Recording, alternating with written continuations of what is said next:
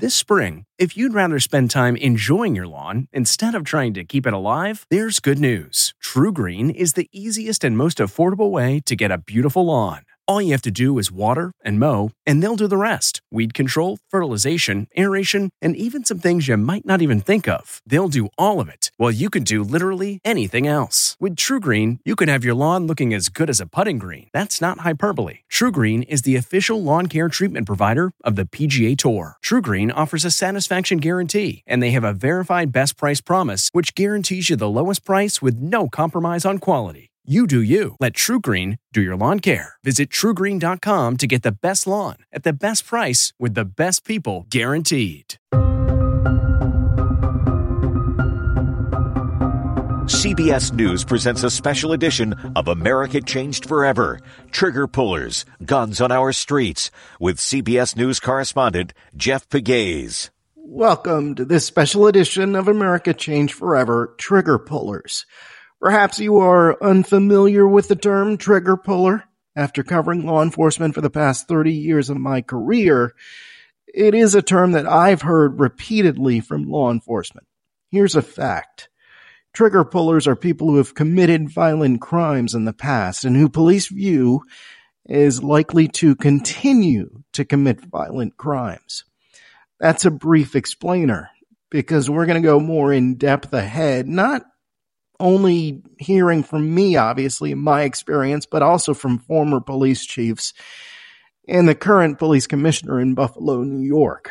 Because that term, trigger pullers, explains part of what's happening in some cities across America where homicides have risen by an average of 37%. And yes, the term trigger pullers is very appropriate. We have a small number of people that are committing the vast numbers of violent crimes and the shootings. I think you're going to see that we have the same, number of people committing the most shootings. More than likely, you've heard about what happened in Sacramento last weekend. Now, a lot of people have seen the video, seen the social media videos, and we've heard that there were over 100 bullet casings. When you listen to that and you see the melee and the chaos of people running out of there and the number of shots fired, you had to think, how is this happening? What kind of gun is this? Police now believe that shooting that left 6 dead was fueled by gang violence. But similar shootings have happened in other cities this year. I recently visited Buffalo, New York, where the FBI and local police are working together on solutions to get suspects tied to gun violence and drugs off the streets. Take firearms narcotics search warrant. Anybody have any questions? Shortly before 6 a.m., SWAT teams in Buffalo are prepping to serve search warrants. What could go wrong? Worst case scenario, someone could lose their life. Part of a new federal and local strategy against violent crime and murder. Lead FBI agent Steve Bologna says during the pandemic, homicides surged. Crime spiking and there's blood in the streets. You have to do something now. The tactical units just breached this home right here. They're looking for a suspect in connection with a drug case. Here in Buffalo, the FBI and local police changed their strategy, focusing on cases that can be solved quickly, sharing intelligence, and using federal charges against some suspects to keep them off the streets and in jail. So he had fentanyl shotgun. Fentanyl shotgun so far? Yeah, so far. We have an ability to hold people. We have an ability to protect our sources. The FBI's top criminal agent, Luis Quesada, says the changes have paid off in recent months. Is it working? Yes. There was a reduction in impact of a 50% reduction of homicides. Erie County Sheriff John Garcia says a surge in violent crime started after George Floyd's murder, anti-police demonstrations, and COVID. Officers took a step back. Law enforcement has slowed down in terms of catching up to criminals? I believe so. You think so? Yes, absolutely. We have to unleash our police again. This is what unleashing the police looks like. Inside a townhouse, a stash of drugs, money, and a weapon. And the dope was in the kids' room. Wait a second. So the dope was hidden in a child's room? Yes, sir. Later that day, the police are back hitting the streets, this time to explain themselves. Buffalo Police Commissioner Joe Gramaglia. They're going to walk the areas where our SWAT teams were out and engage with the community and let them know why we're here. Power, persuasion, and a drop in murders. What could be a new way to tackle high crime. Steve Bologna is the FBI's top agent in Buffalo. Here's more of my interview with him. This surge of criminal violence throughout the nation could be attributed to many things. It's difficult to speculate. People talked about the pandemic, early release of violent offenders, lack of staffing in the police departments, a whole slew. But I think it's a combined effort, combined issues that have caused this rise in crime. How do you turn the tide? Well, the FBI, violent crime and mitigation of that is one of our top priorities. What we try to do is really leverage our working with our counterparts, with our local police departments, both state and city. We've developed task forces that really are force multipliers for us. And if you're not familiar with the task force, basically it'll be an FBI-led task force. We have approximately 350-plus task forces throughout the nation that focus on these type of crimes. They'll be made up of FBI agents and members of other law enforcement agencies, to include locals, like with other federal agencies. And what we do there is bring in expertise from other agencies, their skills, their techniques, and their authorities. And we combine them with ours to mitigate that threat. I can tell you last year, I think we made over 17,000 arrests, these task forces, recovered over 8,000 weapons last year. Buffalo is one of those cities that experienced an increase of violent crime, specifically homicides. One of the tools that we have in our toolbox that we've developed here at the Criminal Investigative Division of the Bureau is the rapid deployment teams. It's just one tool of all our tools. Basically what we do is we'll surge resources, customized to the specific office and the needs of that community to help mitigate the issues that they're experiencing. It's a surge, it's a temporary fix or a temporary Band-Aid until we can just establish our strategic enterprise theory of investigation and just move forward investigations against these criminal organizations. So what is it in Buffalo specifically that has been driving the crime? Are there repeat offenders, trigger pullers? Is it gang violence? What is it? From what I'm aware of right now that I can tell you is that a large increase in homicides that have occurred. I don't know really the reason why. I don't want to speculate on that. I think the SIC in Buffalo can answer that better than I can. But we've definitely sent our resources out there, and it's had a very positive impact in the community. There was a 50% reduction in homicides after this emphasis in Buffalo was commenced. There was that reduction of homicides. I can't tell you the exact dates offhand. What do you think is really making the difference? I think the collaboration between all the authorities there, the federal government, the local government, working together and really making this a priority. Mm-hmm. What can the feds do that the locals can't? We bring to the table some other resources, interstate jurisdictions, federal jurisdictions in many of these crimes. When these subjects are arrested on federal violations, usually the penalties are much stiffer. Could it be a blueprint to fighting crime in other cities? I think it's a good model. Will it work in every city? I'm not sure. Every city is different, size, capacities of the local departments and the issues they have. But it exemplifies the collaboration and working together to really fight this crisis that we're experiencing. I think one of the most important things to combat this violent crime is not only the law enforcement aspect that we are part of, but really a whole of community involvement. We need the community. We need their assistance. A lot of the field officers are involved in community outreach, whether it be Citizens Academy, interfaith groups, working with youths at a basketball camp or what have you. I think developing trust with the community is critical because a lot of times crimes occur, people know things, and they don't come to us. So what we're trying to do in the FBI is really establish that trust, open those lines of communication so we can help each other, because we need the assistance of the community. We're sworn to protect the American people and uphold the Constitution, and part of that is, yes, address violent crime. This is a special edition of this program as we focus on crime across America. We've been discussing what's behind the violence, so let's continue the discussion. Joseph Gramaglia is Buffalo's police commissioner.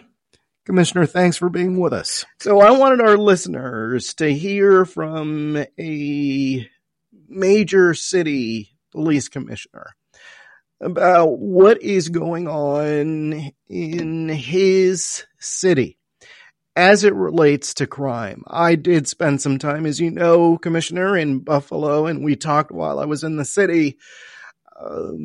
But what you're experiencing there in terms of crime is probably not unlike a lot of cities across the country. Would you agree with that? I would. When you look at 2020 and 2021, we absolutely saw a significant rise in gun crimes and shootings. What would you attribute to that rise in crime and shootings? That's a complex question that's been answered in many different ways, but I think there's a lot of correctness in a lot of those answers. But you look at, for us, our rise in shootings started June 1st of 2020. We saw an increase in our shootings in the first half of 2020. So let me backtrack a little bit. We implemented some strategies, very heavy on community-based strategies, as well as enforcement actions on very specific individuals. And in 2019, with the work that we were doing, we saw what probably the single largest year decline in our shootings. We had about a 24% decrease in our shootings from the year before, and we were significantly below our 10-year average. We really thought we were onto something. And then 2020 hit. And, for New York State, we had to contend with bail reform, which began January 1st of 2020. That has made our jobs increasingly difficult. And then we had seen our shootings beginning to rise at that point. We also started to see those that are arrested with handguns that were illegally in possession of handguns. They were also getting out on bail that was either, in my opinion, far too low or no bail at all. Some were released under the supervision of the probation department, which means they walked out of jail on a signature bond. Because of bail reform changes, there was a third form of bail that had to be added at their arraignment. June 1st, 2020, which is right when the protests began, we saw an absolute significant increase, just skyrocketed in our shootings. We ended the year about 100% up from the prior year. You saw how much of an increase in June 2020? So from the second half of 2020, we were at times about 100% above from 2019 in the same. When you compare the second halves of 2019 to 2020, we were at times about 100% higher in our shootings than we were in 2019. And,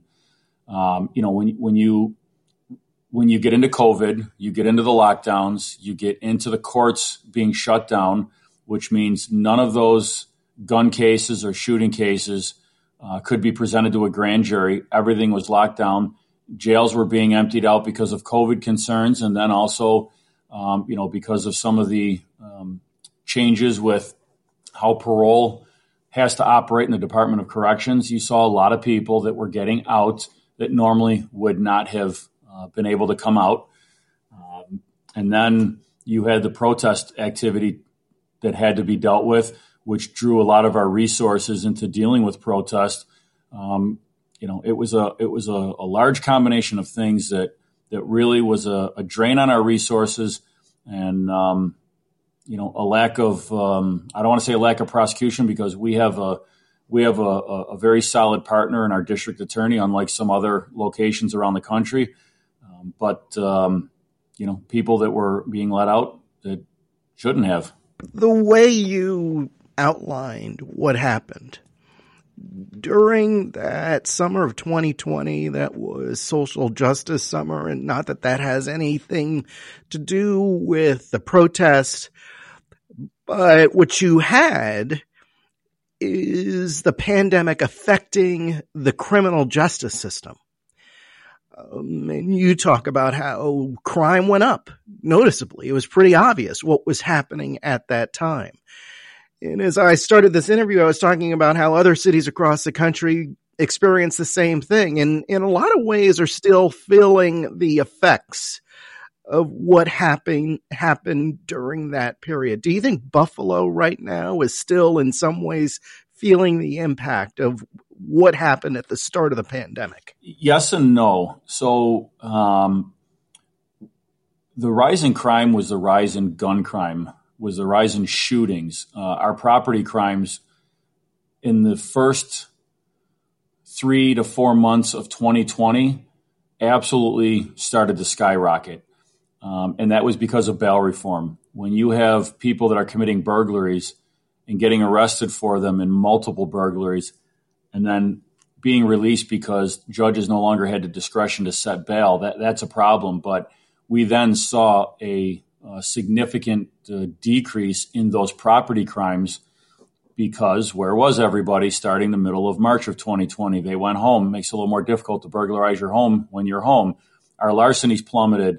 We, like a lot of other cities, have an issue with people breaking into people's cars. Well, when you have the workforce that comes into downtown Buffalo no longer is coming into downtown Buffalo, that kind of took that away. And like you said, you had lockdown. So our property crimes actually really dropped, and all those increases were wiped out, which was, great. But our gun crimes is really what took off. So what we're seeing now, and I'll tell you, the first half of 2021 continued on at just a ridiculous pace in shootings and gun crimes. We had a bad 4th of July weekend of 2021, and we immediately, within the days after the 4th of July, held, I'd call it an emergency meeting in headquarters at about 9:30 at night. I started sending text messages out to our commanders, our partners in the state, county, federal levels, and we had about 35 people in the room at the end of that first week of July. And talked to my intelligence lieutenant, and we put together, and he really launched off with it, but gave him a set of strategic things that I wanted accomplished, and we really launched off into a program where the U.S. Attorney's Office launched an aggressive prosecution of very specific identified offenders, basically those that fit the criteria, having previous felony convictions, who are arrested with a gun. We were targeting very specific people, and where those individuals, as we were seeing, were getting released on bail, the U.S. Attorney's approach at the time was to have charges immediately placed, and they were calling them immediate adoptions, and then they were scooping them out of court as they were being released, or if they were being held, they were still adding the charges and putting detainers in case they were released, or in some other instances, after they were released, we went back, picked them back up again, and they were being detained federally. And we started to see a combination of our micro hotspot policing strategies using significant data and this immediate adoption program that was in cooperation with our local DA, as obviously as well as the U.S. Attorney. We started to see significant reductions, which is kind of what the news story you did the other day was based on. We saw a 50% decrease in our homicides in the second half of the year, and our shootings really started to plummet. We wound up about flat with the same number of people shot as 2020. But if you look at if you break things down and you really look at the data, the first half of the year was just so far off pace. And then with the second half of the year, we really made significant gains in that second half, employing the strategies that we employed. There is a ton of debate about what is fueling this rise in gun crime. What do you think is behind it? Are these the people who are doing these shootings? Are they purchasing their guns legally? Are they getting them illegally? Are these, I know some police officers use the term trigger pullers. Are there people in the community who are behind a disproportionate amount of crime, of shootings? Does the data show you who you're looking for? A bunch of questions in there. But what is fueling this spike in gun violence? So first and foremost, I'll hit on ghost guns. So last year we had, and I forget the numbers, we were probably about 35% to 40%. Forgive me, I'm get a lot of numbers bouncing around in my head. Higher in gun recoveries, gun seizures than we had in 2020. So we had a pretty good number of guns that we took in. And the real difference between the 2 years' numbers was the dramatic rise in ghost guns. In 2019, we took in 9 ghost guns for the entire year. In 2020, we recovered 5 ghost guns. And in 2021, we recovered 70 ghost guns. So we went from 5 to 70, and that number is continuing to launch off. So when you look at the amount of guns that are on the street, that's a significant problem. So where people used to have to, drive down what was dubbed the Iron Pipeline and drive to some of these other states and purchase guns through straw buyers and other means because of other states' laxed gun laws, they would drive them back and then they would sell them on the street for a significant profit. There's obviously a certain amount of liability for the person that's doing this in driving those guns back. They're crossing multiple state lines. They risk getting pulled over. They risk a secondary search. They risk getting arrested transporting guns over state lines. They don't have to do that anymore. Anybody can go online, can order the lower part of the gun, then they can go online and they can order a legit slide and barrel that has a serial number on it, but because it's not considered a firearm, you don't have to go through background checks. You don't have to go through a federal firearm license dealer. Anybody can order this barrel and this slide, and then all they do is they make the minor modification that doesn't take very long on the lower part they receive, and they've got an operational gun, and they're selling them for $1,500, $2,000 on the street. And the best part of the whole thing is they're doing it legally. And the best way that this was put to me is when you get the ingredients to make a cake, the ingredients are not illegal. But once that cake comes out of the oven and it's baked, now you have an illegally possessed firearm. And nobody has to drive anymore. And that's the significant problem that we're seeing. So that's part one of your question. And yes, the term trigger pullers is very appropriate. We have, a small number of people that are committing the vast numbers of violent crimes and the shootings. There's only certain people in the community that are actually going to go through with pulling the trigger and actually shooting somebody. It's, I think you're going to see that we have the same, number of people committing the most shootings. But you are also seeing a lot more people that are carrying guns, and you've got a couple different kinds of people doing that. You've got, as we just talked about, the trigger pullers. You've got other people in the gang that are carrying guns, for protection, because they're out on the corners, they're out at their houses, they're wherever they are, and they want to protect themselves. They're not necessarily looking to go and go on the offensive, but they certainly will defend themselves. But then you have this other type of gun carrier. And you've got the kid, and I say kid because it really affects our youth, but you've got the kid who, isn't necessarily in the life, but he doesn't want to die. And he just wants to go on about his life. And as the old adage is, better to be judged by 12 than carried by 6. I think that's what we have. And, I feel bad for these young men. And again, I'm going to say young men because it's, almost always men that are young boys even that are carrying the guns. And, I try to put myself in their mindset as to what has gotten them to the point that they want to carry a gun, and it's to protect themselves. So when when our officers grab this kid up, I certainly want to see, a wholesome approach in the courts at looking at this young man.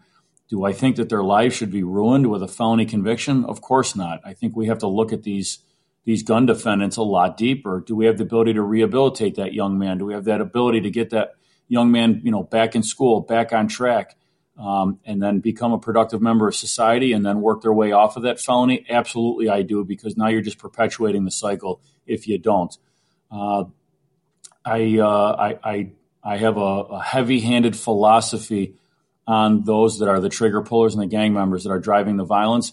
And I say heavy-handed through the court system. We absolutely need to have significant prosecutions and let them earn their way back while they're spending their time in jail. Get them services, get them job training, get them education, and hopefully they'll come out and have a better outcome when they come out. What is your stance on what the state of New York settled on this legislative session? In terms of bail reform, New York State is allowing judges to set bail for a greater number of offenses and make it easier to hold repeat offenders pending trial as part of this larger state budget agreement that is expected to be passed. What is your response to what has come out of this legislative session? So, unless I'm missing something in the news, I haven't seen anything throughout the day. My schedule hasn't allowed me to watch today's news, but from what I understand, and I've been as involved as I can be through the New York State Chiefs of Police Association and through, the city of Buffalo here and with my mayor, communicating with the legislative body on providing data to have bail reform reformed. But my stance is that the judges need to have more discretion, but then the judges need to use that discretion and they need to start holding individuals accountable. But, we elect judges because of their qualifications and because of their knowledge of the law. We need to allow them to have the discretion to look at cases on a case-by-case basis. We're the last state in the nation that does not take into account the dangerousness of the offender, both in their background and to the community, and that's a real problem. Just to give our listeners a little bit more background on your career as a police officer, you're from the city of Buffalo. You've been in the department for 25 years. You were just appointed commissioner last month. So you have experience on the streets.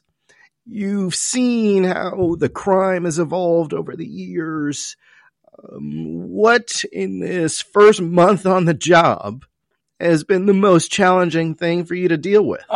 It's been a trying times in the first 4 or 5 weeks of my tenure here. The day I was sworn in, we had the morning before I was sworn in officially from interim to become the permanent commissioner.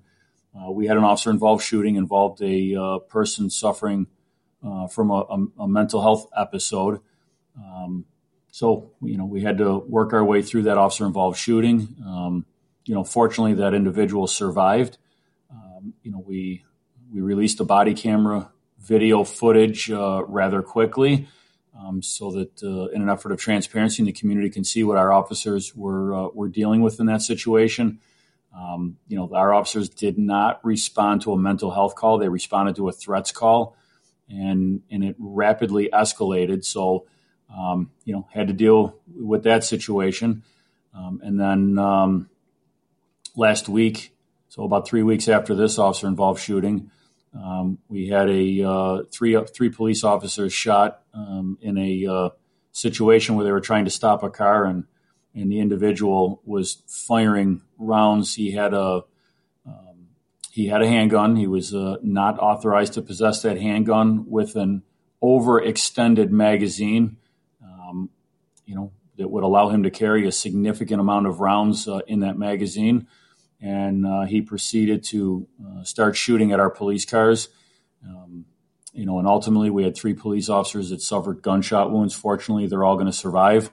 The individual was shot multiple times. Fortunately, he's going to survive. But he was also another individual who already has a felony conviction for a firearm. And when he was arrested for that firearm, He was illegally in possession of it, and it had a 31-round magazine on it. He had another magazine that had 15 rounds. And, I think part of the issues is he was given a plea deal, which afforded him a one-step reduction. He still took a violent felony conviction, and he got probation. And I have, I don't begrudge the plea that was offered. From what I understand, it was his first arrest. But I think part of the problem that the criminal justice system has been going through is the increasing difficulty for our probation department and our parole officers to do their jobs. The ability to hold people accountable while they're on probation or parole has been significantly reduced in an effort to keep people out of jail. And I don't believe that someone should be sent back to prison because of some minor violations. But, you got that building block theory, and if there are, enough of those minor violations, they cannot be ignored. I don't know if this individual had any violations or not, but I will say that he obviously felt, confident and secure enough that he couldn't be stopped, to the point that he had been carrying a gun for at least several months, if not longer. We have information that he had been in possession of that gun for at least 6 weeks, and if not longer. We found out after the fact, of course. When we visited Buffalo, we followed the FBI, Buffalo Police, as well as Erie County Sheriff's SWAT team. And part of what was happening was carrying out these search warrants, trying to take suspects wanted for violent acts off the streets as quickly as possible, solve some of these cases. Given what happened post George Floyd, and if you take out the discussion about defund the police, what demonstrators were looking for is law enforcement to treat people fairly, people of color specifically fairly. Is there a danger in this era of surging crime numbers? Is there a danger of going back to zero tolerance policies because people want to see the numbers go down, where people of color are being treated differently? Do you think about that? Of course I do. Nobody wants to go backwards. I think we're a profession that is constantly evolving, just like the private sector. Stagnant waters go bad. But I think you can't throw the baby out with the bathwater. I think there were some things that were working that were unfairly scrutinized when it comes to the social justice reform of criminal justice. There absolutely were things that needed to change. We listened here. We made some changes. But there's some things that absolutely worked. What we saw locally, and I'd have to venture to guess that some of the other cities around the country saw the same thing, is in a lot of our protests, what I did not see were residents of areas that are most plagued by violence in the city of Buffalo who were out there on the protest line. They were not.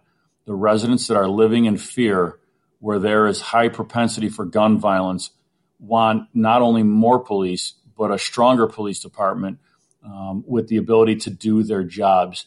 These are the people that are living every night they go to bed and have to be very mindful of where they are, what they're doing, when they let their kids out to play because of the actions of a few.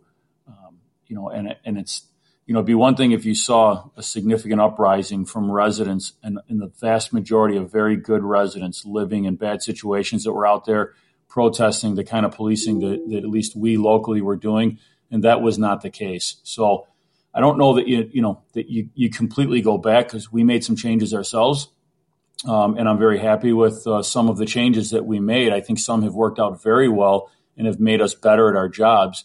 But there are, I kind of have this, I guess we'll call it a theory, if you will, of a philosophy, not a theory, a philosophy of policing, and you stand on, your foundation is based on two legs. You have to have a very strong community support system, bridge building with your community. We're all in this together. We have to be out there networking with our community. But you also have to have a strong enforcement side of things for those that want nothing to do with the outstretched hand that we give them. And if you take one of those legs out, you're in trouble. If all you do is go out there and do community events and you network, but you're not arresting anybody, not holding anybody accountable, none of that's going to matter because the people that you're targeting are not coming to these events. And if all you're doing is the enforcement side of things and you're not going out and sharing the experiences, you're going to lose the trust of the people that want you and need you the most. And one of the things that we have recently employed, which you saw in your story, is when our SWAT team goes out to do a raid, typically that same day, and if not within the same day, we are sending our neighborhood engagement team officers. They're kind of our community police officers on steroids, if you will. And we're sending them out into the immediate neighborhood where the raid took place, knocking on doors and networking with individuals to say, hey, we had a police action in your neighborhood this afternoon. We're here to answer any questions to the best that we can and kind of talk through some things. And that's like the procedural justice side of things that we're focusing on. And I think we have some pretty forward ideas on how we're going to expand on that. We're looking at, specific door knockers for people that weren't home. And we're even looking at incorporating a survey, an online survey for someone who wasn't home or even someone that was home that can comment about, how we're doing. And so we're in the process of drafting, really expanding on that procedural justice side of things. Ronald Serpas, who is a professor of practice, criminology, and justice at Loyola University, New Orleans, but he was police superintendent in New Orleans, police chief in Nashville, and chief of the Washington State Patrol. Ronald, thanks for being with us. It's very good to be with you, Jeff. Thank you. All right. So across America on local news, people are seeing that crime is up. Homicides are up. What do you think is going on in these cities across America? I think the first thing, Jeff, is that crime data, in my experience, trails citizen perception. So the way I think we should always look at it is if the crime data is showing us an increase, citizens have been feeling it longer and more intimately. We know the gaps that we have between police reporting and citizens reporting. Secondly, there's something real going on. I mean, a city like New Orleans with a 300% increase in carjackings compared to 2019. Just yesterday, the mayor of D.C. announced that she wants to hire 347 more officers. Something's going on. It's tangible and real in many cities. I don't know that it really is the whole country. But I think, Jeff, the real question is we don't want to repeat the same thinking that more crime must equal more police. I think many cities know when there's too few police, and that's the difference we're going to have. I don't think we should just not miss the opportunity to take a deep dive on what's happening in so many of these cities with very similar crimes, not unlike what we saw in Sacramento, very sadly. Well, let's talk about Sacramento, for example. In that case, it looks like one of the suspects charged by police had a firearm, and one of the charges was that he was in illegal possession of a firearm, which tells me that this is somebody with a felony in his background, someone perhaps known to police. These crimes that we're seeing, any idea what percentage? And if you don't have that number, I understand, but you know what the trends are. Police know who these trigger pullers are often. They know. Would you say that's accurate? Yes, I think it would be because, Jeff, people who are willing to use a dangerous weapon to kill and harm other people is a pretty small number who do it more than once, who do it as a routine form of life. What I've been reading in the news reports is that both of these young men have a conviction felony that prohibits them by law of possessing a firearm. So the fact that they had the firearm is the beginning of a problem. And people who have had those kinds of convictions, They're enumerated laws, Jeff. It's not just a felony. It's got to be a specific kind of felony, which obviously is associated with danger and violence. How do they get a gun, right? They're not going to buy these at pawn shops, and it's kind of not the point. I mean, people who get guns for those kinds of illegal purposes are, and the government's own research would suggest they're not buying that in any kind of a normal way. So the fact that we see the continued use of the ultimate acts of serious violence in dangerous and crowded rooms of people or crowded streets tells us there's a recklessness, I think, among those who are choosing to shoot this way. You know, Jeff, you and I, you may know this, but I've been doing this for 40 years. And when I was a young man, you didn't have shootings at police scenes where you had 10, 15, 20 bullets. You might have had 5. Now, 100, 200. It speaks to a change in the use of deadly weapons. And what we're hearing from law enforcement is that, you know, people are getting their hands on guns and turning them from semi-automatic to fully automatic, turning them into machine guns. Exactly. And the ability to do that is a question that maybe we can engineer and solve one day. The willingness of people to do it who are using it to advance these incredible acts of public violence is a slightly different question. And I don't think there's much energy should be wasted on determining whether or not the recreational gun user who can change a gun to automatic. The question is, should we even be allowing that through the engineering of the weapons?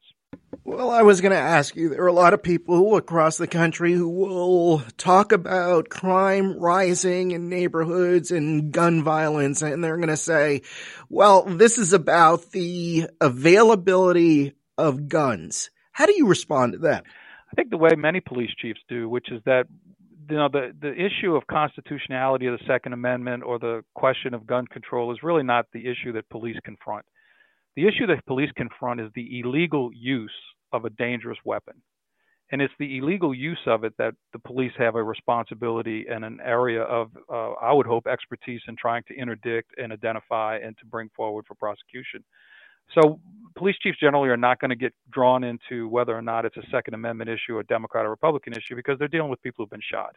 They're dealing with people who illegally do not have a right to own or possess a weapon, who are shooting other people far too many times. And thirdly, they're dealing with people who have such little disregard for anyone around them that they're illegally using a weapon in a crowded space. You see it in Chicago every weekend. We see it in New Orleans on Bourbon Street. We see it in Sacramento, where there's no regard whatsoever for anyone else around them except the fact that they intend to shoot as many bullets as they can, as quickly as they can. Yeah, I mean, you talked about how things change over the years, how things have evolved. So how does law enforcement respond to these surges in crime without going back to what worked in the 80s and the 90s, zero tolerance policies? That's the question of the day, Jeff. The techniques that the police can use to identify hot spots has been well researched. To deal with the question of whether it's people who are experiencing problems with crime control of themselves, or is it places where crime is endemic to an environment, there are a lot of tried and true practices that are constitutionally sound. The ultimate purpose of those practices is to develop community support, because without community support, you can't make arrests. You can't have witnesses testify in court to hold people accountable. Ultimately, Jeff, the question is, how can the police use constitutionally sound proactive policing measures, not simply responding to the calls, to earn community support so that communities will feel comfortable in participating in investigations and prosecutions? I went up to Baltimore, as our listeners can attest. They heard my reporting. Actually, let me just correct that. I went up to Buffalo, where I spent some time with Buffalo Police and the FBI. They're working together, and what they are telling us is working up there is local police, federal police working and focusing on crimes immediately in the short term, not looking out on cases that they can work over a several month period. They're trying to see results now. And so they've increased intelligence. They're also trying to slap some of these suspects with federal charges.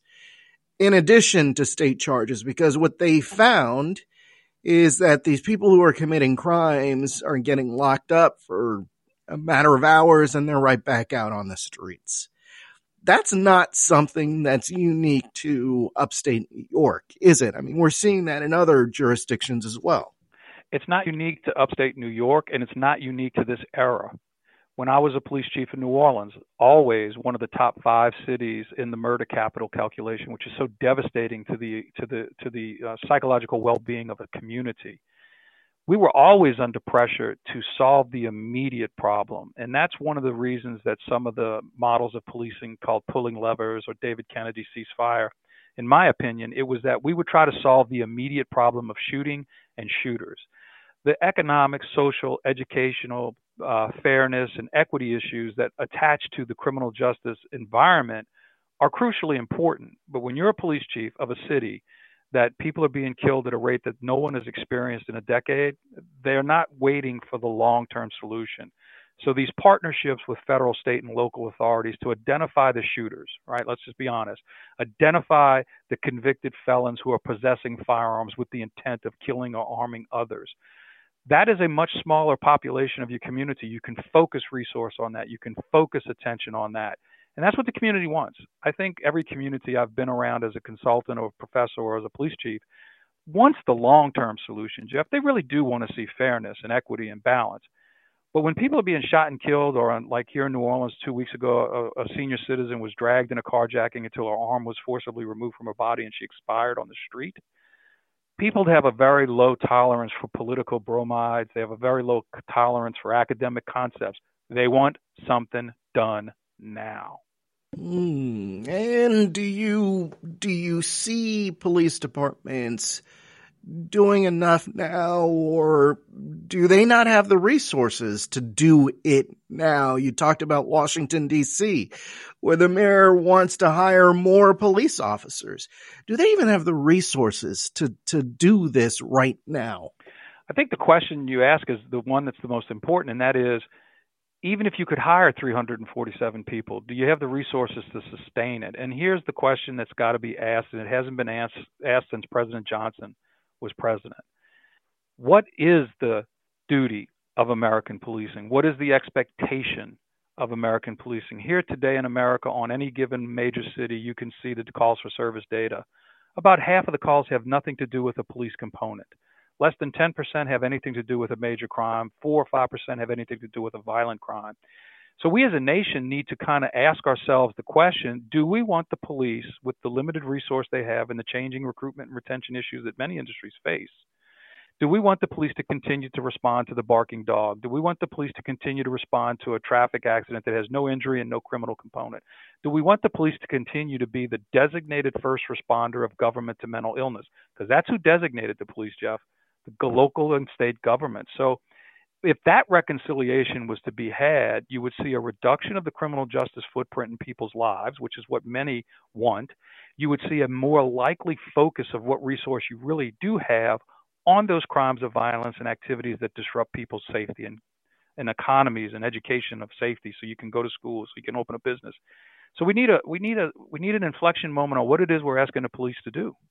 And that could be the way to free resource without having to hire 300 people to actually get them on the focus point of dealing with violent criminals. Well, I thought that after George Floyd's death, after the defund the police conversations, after that summer of unrest, that there would be changes in law enforcement and frankly in communities where we knew exactly what police were supposed to be doing. Wasn't there that reckoning? There was going to be that reckoning, I suspect, but I'm afraid it must have gotten off a track, not because people don't want a just policing system. Secondly, we got to remember the criminal justice system is built to protect a defendant's rights found in the 4th, 5th, 6th, and 8th Amendment. That's the issue. And I think thirdly, this crime wave has reached a point where people are now looking at today's problem and thinking about the longer problem. But as I said a few minutes ago, they want an immediate problem solved. And that's where the conflict comes, and that's where leadership is going to have to play a role. Reforming police and reforming criminal justice and reducing crime are not three mutually exclusive choices. We really should and can do all three at the same time. But, and you talked about this carjacking. Frankly, I've been working on stories about carjackings because if you just look at what is happening with these things, it's like every minute of the day there is another carjacking. And in a lot of these cases, what links them is that these are kids doing this across the country. Absolutely. And what I think is the most frightening piece of it is twofold. One, carjacking has in some connotation that they just took your car. That's not the case. A carjacking, at least in the states I'm familiar with the laws, it is a dangerous use of an instrument on you personally and taking your car from you. It's a robbery. So I think one is that maybe we just got to continue to understand how dangerous this crime is. Secondly, there's been a tremendous amount of research done on adolescent brain development and the power of dopamine to provide such a great feeling to people. And we see that in children. We see that in young people. And a lot of that research is what caused the Supreme Court to change the law that you cannot use execution in young people. But maybe there's something to that going on that we need to have some of our more, Professor Beth Kaufman at University of Irvine, who's been groundbreaking on this research. Maybe we need to get a better understanding of what role could that adolescent brain development be playing in this incredible, unheralded in my career, increase in young people committing these incredibly dangerous crimes through the use of carjacking. I'm with you, Jeff. I sometimes scratch my head and wonder, how could this be across so many big cities like this? You're saying that in your experience, you've never seen anything like this. Not as it relates to carjacking, no. I mean, we've lived through and seen some horrific uses of dangerous violence and guns. But this carjacking thing in New Orleans, for example, Jeff, is 3 solid years. I don't think that's a COVID question. This was going on before COVID. It continued through COVID, and now we're in the second year after it. And it's accelerating in New Orleans. It's accelerating in other cities as we look at it. It is a very unique issue that I haven't seen quite like this in all the other violence I've seen as a chief. So are they doing it to resell these vehicles or sell the parts? I mean, why does someone do this kind of thing? There's always been the historical perspective that cars are stolen to perpetrate for another crime. That's a piece of it. Cars are stolen to sell for parts. That's a piece of it. The advancing technology in car manufacturing has made those two, at least in my opinion, not quite as desirable as it was maybe in the 70s and 80s and 90s. The third thing is to just use it as a joyride. And I've heard some police chiefs of today talk about their intelligence is telling them many of these carjackings are just simply for the fun and drop the car off a few blocks later. I think that's existing as well. So we've always had steal a car to do another crime. We've always had steal cars to sell parts. And we've always had stealing cars for some part of joy riding. And I'm not sure how much that's changing, but it very well could be. Just the thrill of it, right, Jeff? Just the thrill of it. And it sounds so perverse to our minds as adults to think that kids would find it thrilling to put a gun on someone's face, take their car, ride around for a few blocks, and just dump the car. That's happening, as are the other things. How does one protect oneself from that kind of crime? Is it about the kind of car that you're driving? If it's a flashy car, I mean, any idea in your experience? I think what it has to be is the recognition that you cannot lose your life to protect your car. Secondly, I'm not sure that the advice that some people are given to dress down and not look like you have any means as a way of reducing crime, I think that's a misguided effort, because the criminal element is the one that we need to find a way to interdict, not the lifestyle of people who choose to live the way they live. But you can't ever underestimate how volatile these things can become with a young kid with a gun in their hand, and you just don't know what they're thinking. If you can, give the car up. And here's the other thing, Jeff, you just mentioned, and reminds me.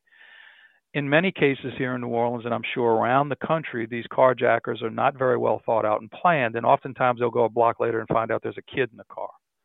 What another insult to injury if someone takes your car and your infant is in the back seat, and that happens. Fortunately, I've not seen too many times where they've not done anything except others say, "Ooh, I got to get the heck out of this car." But I mean, imagine what a parent is going through, and that's my final point on this question. The criminal justice system is built to defend a defendant's right to challenge any and all evidence against them. A victim has to rationalize, that person just stuck a gun in my head, my baby was in the back seat, and they're gone. Ronald Surpass, thanks for your time. Thank you, Jeff. Last week, I interviewed former Washington, D.C. local news anchor Bruce Johnson. We talked about his new memoir, Surviving Deep Waters. I think journalism is in trouble. One of the things that really bothers me, Jeff, is that we spend so much time on correcting misinformation. I think too much. I think, again, going back to the cell phone, most of this misinformation, I can correct myself, using my cell phone. I mean, all I got to do is Google stuff, Wikipedia, sometimes, but it's ridiculous that time that had been spent cultivating, digging up good stories that I couldn't find on my own is now being spent on, misinformation. We also talked about how he was a mentor to me when I was a young journalist trying to catch on in this business. Last weekend, Bruce Johnson died. According to his wife, he had a heart attack. He was just 71 years old. I was texting with him before my interview with him was to air, just to give him a heads up that it was going to air, and he sent me a thumbs up sign back. That was just days before his death, 2 days before his death. That was Bruce Johnson. That thumbs up. I knew him to be a positive man, always willing to help. And I wouldn't be where I am today had it not been for journalists like Bruce Johnson who were willing to take the time and offer advice. I'll never forget what he did for me. Bruce Johnson, 71 years old. That is this week's America Changed Forever. Thanks to Paul Woody Woodhull and District Productive. You can download and review this podcast and also check your local listings to see when the show airs on your favorite radio station. And you can listen every Saturday on SiriusXM POTUS Channel 124. Thanks for joining us. I'm Jeff Pegues, and that is how America changed forever. Look around. You can find cars like these on AutoTrader. Like that car right in your tail. Or if you're tailgating right now, all those cars doubling as kitchens and living rooms are on AutoTrader too. Are you working out and listening to this ad at the same time? Well, multitasking pro, cars like the ones in the gym parking lot are for sale on AutoTrader. New cars, used cars, electric cars, maybe even flying cars. Okay, no flying cars, but as soon as they get invented, they'll be on AutoTrader. Just you wait. AutoTrader.